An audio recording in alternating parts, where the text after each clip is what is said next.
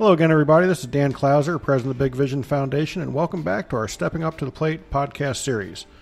Today, we're keeping the same topic as we get closer to an event that we've been involved with now for 6 years, and I'm joined by Lori Hoffman, who is on the executive committee of Cups of Compassion. Lori, thanks for joining me today. Thanks for having me. No problem.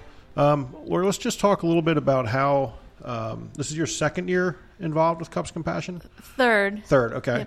Yep. Tell me a little bit about how you initially got involved with Cups of Compassion and why you wanted to get more involved. Sure. I attended an event at the gallery above Penn Square and became a member on their email list and happened to see the Cups of Compassion event advertised. And I'm always looking for ways to get involved, and I contacted the gallery, and the rest is history. Yes. So, year one, you kind of just got involved by participating in the event, helping the day of. Yes. And then last year, I know you're a little bit more involved in the volunteer organization. You and Shantae from our office were kind of the volunteer coordinators last year. And then after we finished up last year's event, we decided to form an executive committee, which you are part of that as well. What made you want to get more involved with the planning of the event? It's just something I enjoy doing. I enjoy being hands-on on activities, but have some experience in organizations in general, and just wanted to lend my support above just helping on the day of. Awesome. And I mean, what is it about I know for myself, I'm honestly not a huge fan of Christmas. Just the commercialization of it and everything just drives me nuts. But I absolutely, my Christmas is Cups of Compassion every year. And, it really, for me, being able to go out there and help people, that's a huge gift, for myself. And that's why, we're involved and we continue to be involved as an organization. But, what is it about the event in general that really kind of draws you back every year? Just helping those in need. For me, the holidays are about giving. Right. I come from a large family, so I'm used to being around people and, doing what I can to make the holidays best for whomever I can. And this just fits right in that. I enjoy seeing smiles on people's faces that may not have smiled. It's just right. The event. Everybody comes together for this event, and it's so great to be a part of. Yeah, and another thing I know for me that touches me is just how grateful people are that we're serving that day. I remember back to the first year that we were involved, and we do the hamburgers and hot dogs each year, and we'll also have other chips and pretzels and any other stuff that might have been left over from our concession stands out there for people to take. And I remember a gentleman, as he went through the line, we had some Slim Jims there as well, and he grabbed like two, and then he kind of sheepishly looked at me and asked if he could have a few more, and I said, certainly, take as many as you want. And he just matter-of-factly said to me, because this will be my dinner tonight, and it just really hit home for me. So I think in a day and age where there's really seems to be so much division in our country, I think of the fact that a city like Reading, where you can get a group of volunteers come together and do what we do, and it doesn't matter if you're white or black or Latino or straight or gay or whatever the case is, we're there to serve each other, and it's really an organic event the way it comes together. So that story of that man, like I said, that's one of the things that really resonates with me. I mean, are there any incidents for you over the past couple of years that really kind of, hit home and stick out in your mind? I think so. I mean, along with people being grateful, being a music fan myself, I watch the attendees at the event come and stop and listen, and their hearts are filled with the holiday music and sing along. And it's just such a neat thing to see. They might not experience that anywhere else. Right. Yeah, and I mean, there's so much that we take for granted, that we don't really realize how good we have it. I remember probably would have been your first year.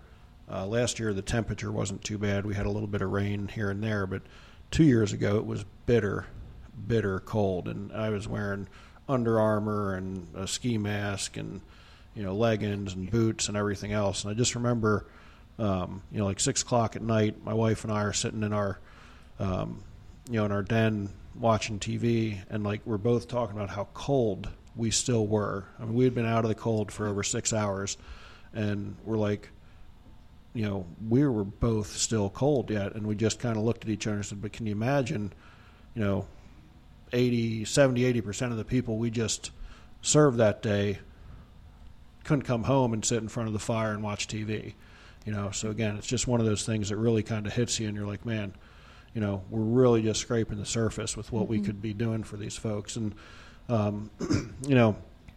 I said, I just love the fact that the group really comes together, and from the volunteer organization up to the day of the event, how everything comes together. And I want to talk a little bit now, a little bit more about some of the logistics that we've changed for this year. As you're well aware of being on that planning committee, the event originally started right at the corner of 5th and Penn on the east side. And last year we were on both sides of 5th Street, and now we'll actually be between 4th and 5th, pretty much from the iLead building on 4th Street, going all the way up to 5th. And, the iLead Charter School has gotten involved this year, helping us sort clothing, doing letting us use the area right in front of their building to help us logistically.